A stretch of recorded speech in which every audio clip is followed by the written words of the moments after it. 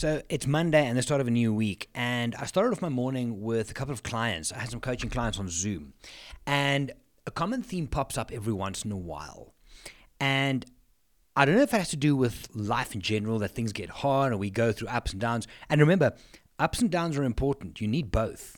If you didn't have the lows, sometimes you wouldn't appreciate the highs. If you were just high all the time and happy all the time, that will become your norm and it wouldn't be special anymore. So I think we need to keep in mind and keep contextual awareness that sometimes the lows remind us that things can get better and what it feels like to be better. But that's a discussion for another time. The biggest thing here is this, right?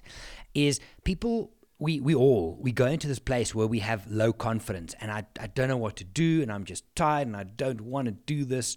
There is literally one thing that you need to do to start feeling better. You need to do something. Action. Right? Now, if we look at confidence at base level, confidence is a result of evidence. Evidence shows you that you're confident in something because you've done it before.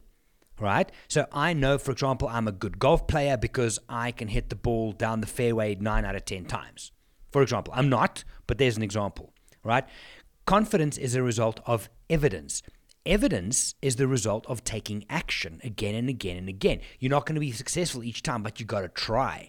And taking action is a result of making a choice. And that's the point, is you get these low days where you just think, I cannot do today. I cannot adult. I don't want to speak to someone. I hate my life. Nothing's good. I don't know what to do. Right. I know it sounds simple, but it starts with a choice to do something. It could be if you're sitting on the couch and you literally can't get up. You don't want to, or you're laying in bed and you don't want to get up. Literally get up, go and make yourself a cup of tea and have that. It doesn't have to be earth-shatteringly huge changes. Just something. Just do something. Make a choice to do something, to break out of the mold. Choice leads to action. Action leads to evidence, and evidence leads to confidence. And that's a theme that's been coming up a little bit, especially as the year goes on.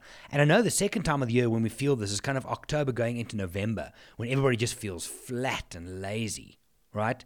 So, choice. Make the choice to take an action. Doesn't matter how small it is. Just take action. Action will eventually start building evidence for you. And once you start getting evidence, you can be confident that your choices has done something. I hope that helps. Guys, the lows and the highs are all part of this whole thing. We need both. You need both. And you got to ride both out. Sometimes if everything's going well, you start getting this mood at the back of your head, something's going to go wrong. It can't keep going like this. Guaranteed it will. Something will go wrong. That's life. Sorry, but it sucks, but that's what it is. But in the same breath, if you're down and things aren't feeling like they're working, this too shall pass. Whether it's good or bad, this too shall pass. There's always a bright side at the end of it. Good luck. Make the choices, take the action, build the evidence, build your confidence, and have a great week. I will chat to you in the next episode. Oh, and as always, don't forget to be awesome. Cheers for now.